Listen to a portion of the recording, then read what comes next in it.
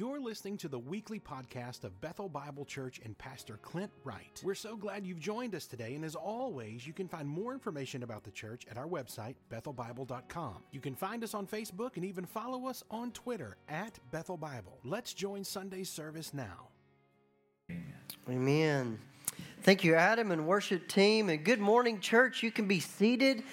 My name is Mark. I'm one of the leaders here at the White House campus, and this morning I want to invite you to Joshua chapter 12. And I'm going to take a minute just to kind of set this up, and I think it would be a very, very safe bet that I could put, all the money that Paul Keel has on the fact that there's probably no one in this room that has ever heard a sermon on Joshua 12. It's not one of those passages you read and you think, oh, I can't wait to teach this. Because when you look at it, it seems like just this list of cities and kings. It's really unassuming. There's nothing, it seems on the surface, real spectacular. In fact, I questioned how much Clint really loves me when I saw it, and this is the one I got. I'm like, I must have done something to offend him. But over the time, my thoughts of this have changed. I know the problem's not with Scripture. I know the problem is me. And how does it set this up? We need to see something that helps us understand, why does Joshua take the time to give us this really unassuming passage? And the first thing is, there are two powerful declarations that bookend chapter 12. And so last week, Josh Mills led us through chapter 11. So if you're in Joshua 12, skip one verse back to the very end of Joshua 11. And this is how it reads. It said, so Joshua took the whole land according to all that the Lord had spoken to Moses. And Joshua gave it for an inheritance to Israel according to their tribal allotments. And the land had rest from war. So for about 7 years, Joshua has been leading the children of Israel into all of these battles. But they finally come to the place, it says, where the land had rest from war.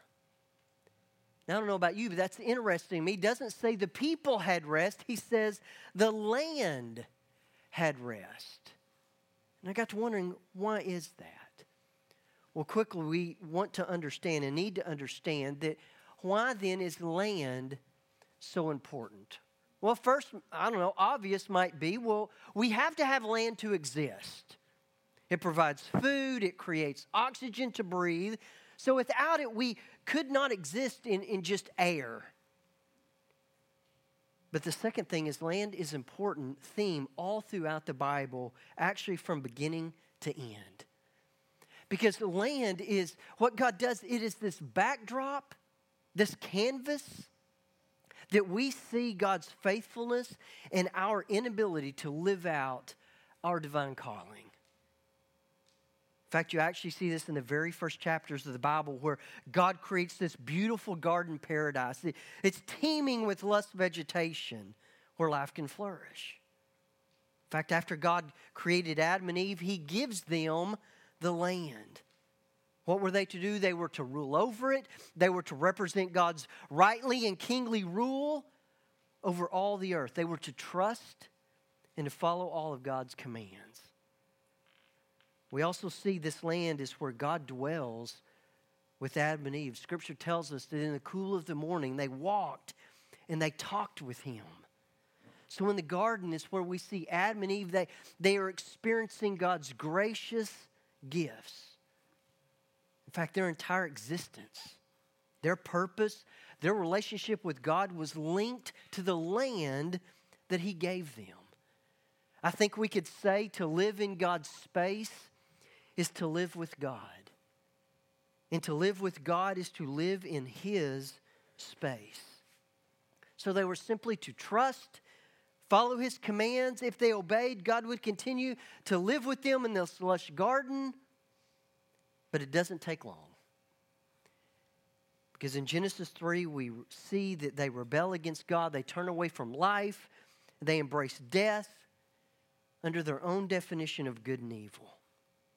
They give up the land and the relationship with God. In fact, in Genesis 3, it tells us He sent them out of the garden.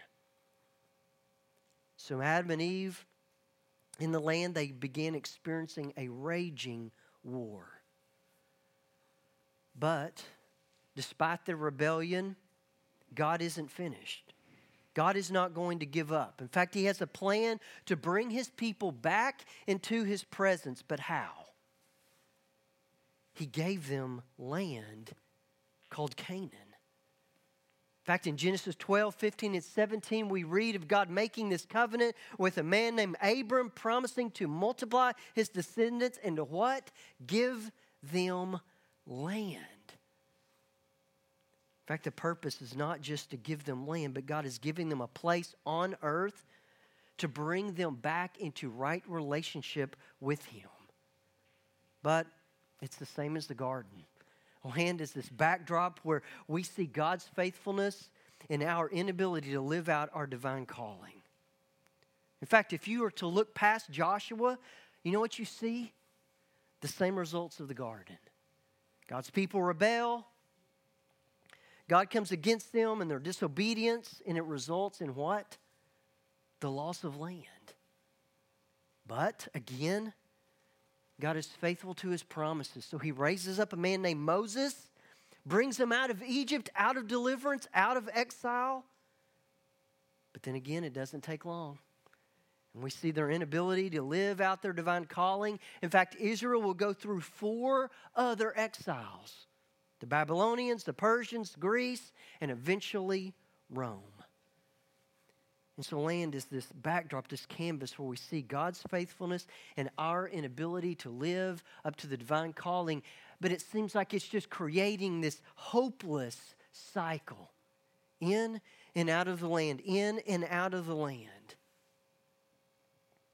But what happens is after 400 years of silence, all of a sudden word begins spreading around the land that there's been born a certain descendant of Abram. This young child, he starts out like any other Jewish boy, being raised to obey God's words, to live according to the Torah.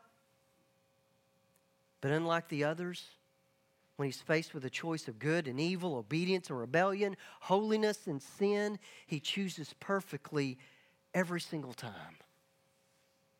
He loves God the Father. He loves his neighbor. He shows concerns for the oppressed, the outcast, the marginalized. In fact, he's the only person to actually live under the covenant faithfulness that God expected. He remained faithful. He chose good over evil, even when faced with the reality of death on the cross. And what we see on the cross is Jesus identifies with being exiled. He never had a home. He then suffers in everyone's place who could not and would not live up to the covenant faithfulness of God.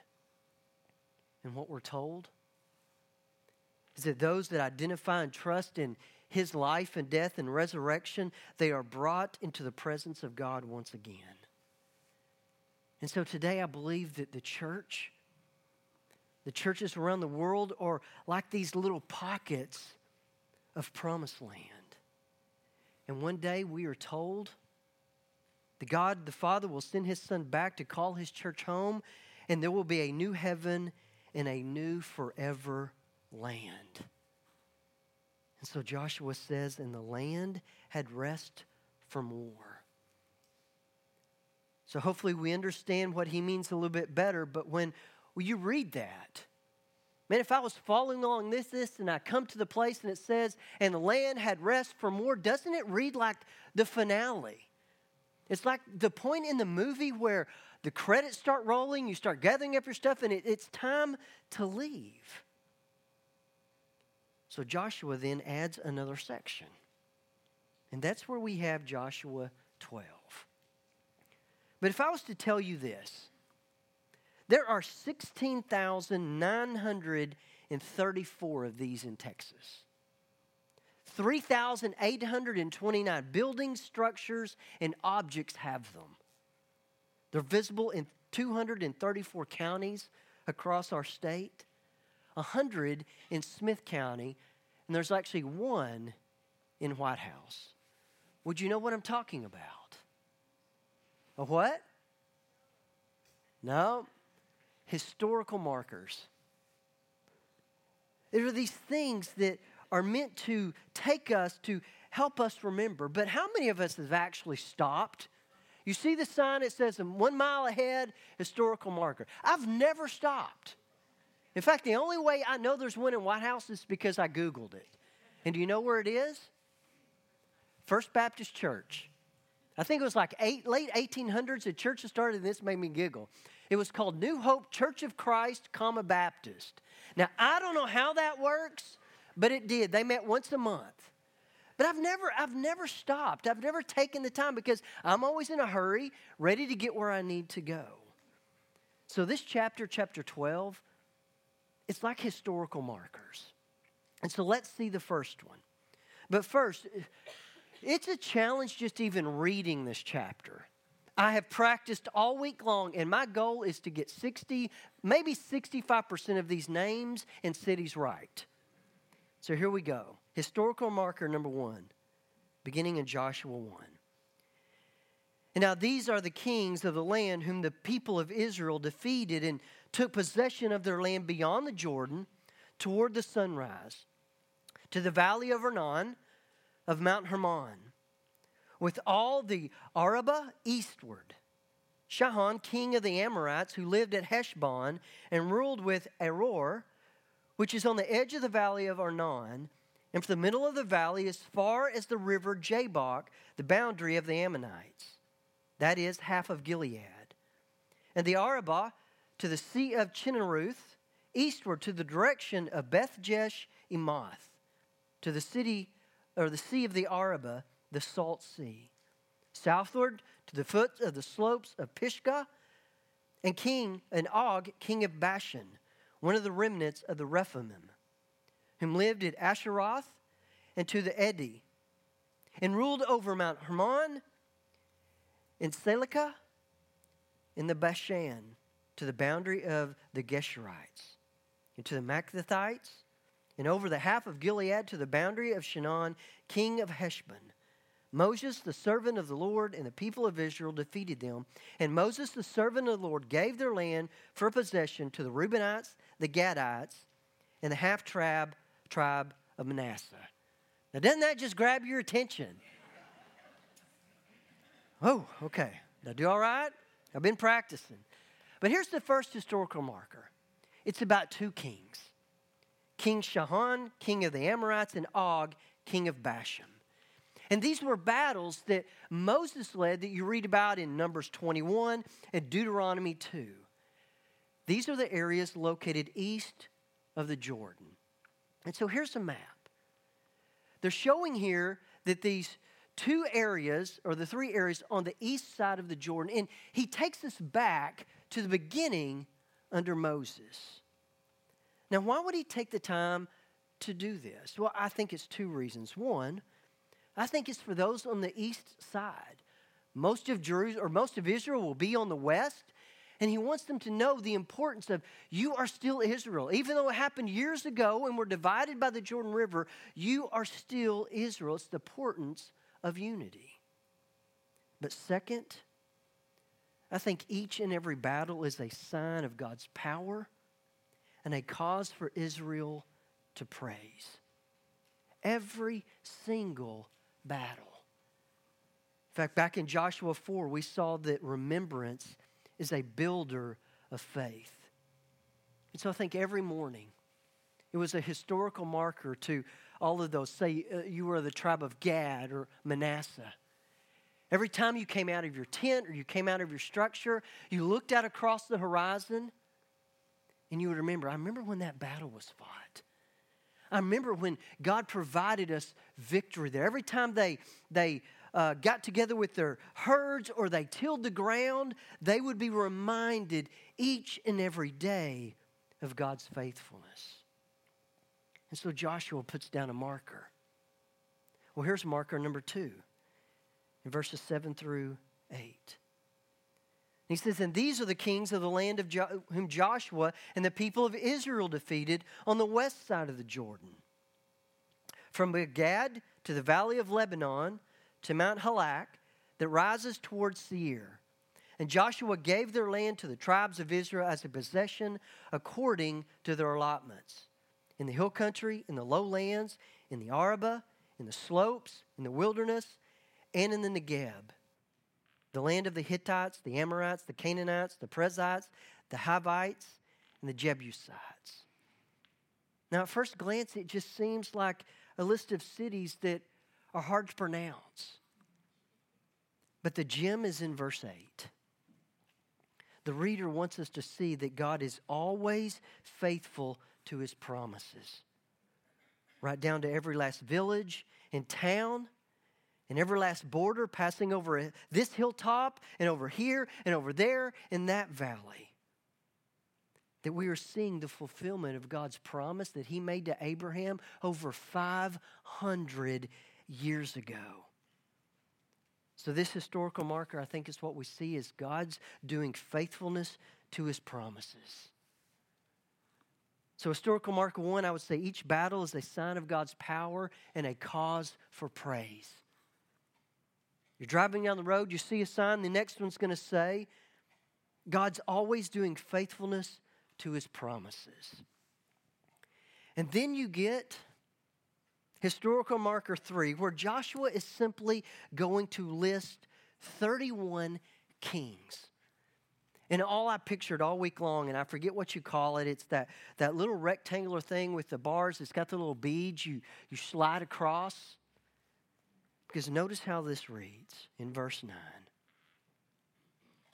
I just imagine the people standing before Joshua and him just simply looking them in the eye and saying this. The king of Jericho, 1. The king of Ai, which is beside Bethel, 1. The king of Jerusalem, 1. The king of Hebron, 1. The king of Jarmuth, 1. The king of Lachish, 1. The king of Eglon, 1. The king of Gezer, 1. The king of Debir, 1. The king of Gedir, 1. The king of Ramah, 1. The king of Arad, 1. The king of Lebnah, 1. The king of Abelum, 1. The king of Mekdah, 1. The king of Bethel, 1. The king of Tapah, 1. The king of Hepher, 1. The king of Apek, 1. The king of Lasharon, 1. The king of Madon, 1. The king of Hazor, 1. The king of Simron, Meron, 1. The king of Ashrath, 1. The king of Tanach, 1. The king of Megiddo, 1. The king of Kadesh, 1. The king of Jokneam in Carmel, 1. The king of Dor and Nathlador, 1. The king of Goim in Galilee, 1. The king of Tirzah, 1. In all, 31 kings. Now, at first glance, I would think, yes, this just seems like a boring list of kings, but there is so much more to this list. First, this is another list or historical marker of God's faithfulness. But the second thing is this, that each defeated king is a sign of God's power. It's an itemized list of God's faithfulness. But the second thing I see, these kings, these powerful men, this was not a list they ever imagined themselves on. That something had to happen. So I put historical marker number 3 is this. There must be a dethroning for the true king to reign. There must be a dethroning for the true king to reign. So the question we need to ask ourselves, I would say each and every day, is what king in my life needs to be dethroned? What king needs to be dethroned so that the true king can reign? Now, church, I'll be excited. I was not excited when I read this the first time. It seemed tedious. It seemed like just a list of cities or kings. But it's so much more important than that. I came up with some important applications for myself that I want to share that I saw in this passage. One was this: stop, pull over, and take time to remember. The remembrance is one of the greatest builders of faith. So this week I took some moments and I just sat down. I thought about and remembered God's faithfulness to Marla and I over our lives, over our marriage. I took time remembering God's faithfulness to Bethel Bible Church over the last 40 years. I took time remembering God's faithfulness to this campus for the time that we have been there. Take time, pull over, and remember God's faithfulness. But the second thing I saw from this passage is we need to be specific. We need to be specific with our praises. I find myself often being so general. God, thank you for this food. Thank you for my family. Thank you for all your blessings. Amen. But listen to what Dale Ralph Davis says. He says, if we were to train ourselves to recognize God's goodness, act by act, and detail by detail, we would come to think more highly both of God and of the church. Much of our loss of hope comes from failing to see just how much God has really achieved. So church, stop, pull over, take time to remember, and then be specific with our praises. But I said at the beginning that this chapter has two important declarations or two bookends. The first one was, and the land had rest from war. And they're given then these three historical markers where Joshua tells them to stop, pull over, take time to remember, and be specific that God's faithfulness should always be a cause for praise. But he doesn't leave it there. Because I don't want to steal the thunder for Clint next week, but look at verse 1 of chapter 13. So the land had rest from war. And on the other bookend it says, now Joshua was old and advanced in years. And then this made me laugh. And the Lord said to him, you are old and advanced in years. He just wants to make sure. But notice what it says. And there remains yet very much land to possess. He says there is still more to do. In fact, the late Adrian Rogers describes this as act of like walking a tightrope. We need to remember God's faithfulness in the past, and we need to give him praise. We need to be specific about that. But he says, but we are to be careful that we don't just talk about what God has done and how much he has accomplished. That we have to be careful that we're still remembering that there is still much God wants to do. So all week long, the great hymn has been playing in my mind about count your blessings, name them one by one. That we need to be careful and we need to be specific and we need to take time to do that. But Joshua is reminding us, be careful that we don't just settle into the status quo.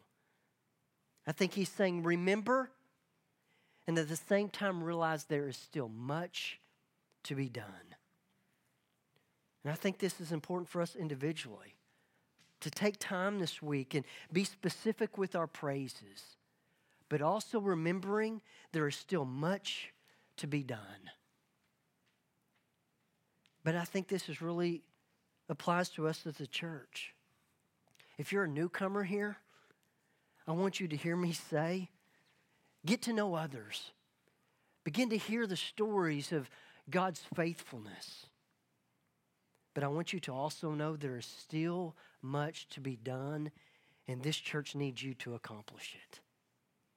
Maybe you're an old-timer like me. Remember God's faithfulness. Maybe even write it down or take time to share it with those around you and give praise. But be careful to not just live in the past, but to remember there is still much land to possess. Maybe you're here, but not really here. Maybe you are here, maybe even a member, but you've not yet plugged in investing. I want you to know there is still much to be done. Maybe you're here and maybe for some reason or some circumstance you have found yourself kind of unplugging. I want to say there is still much to be done, much land to possess, and to make that effort to get plugged back in. Maybe you're here for some reason or some event you've drifted back into the status quo and you find yourself not investing like you once did. Well, please hear this with love. There is much to be done. And so, church, will you pray with me? Thanks again for listening to the podcast today. We hope that you were blessed and encouraged. If you have questions or comments, we want you to let us know. Simply send your thoughts to questions@bethelbible.com. Thanks for spending time with us, and be sure to join us next week on the Bethel Bible Podcast.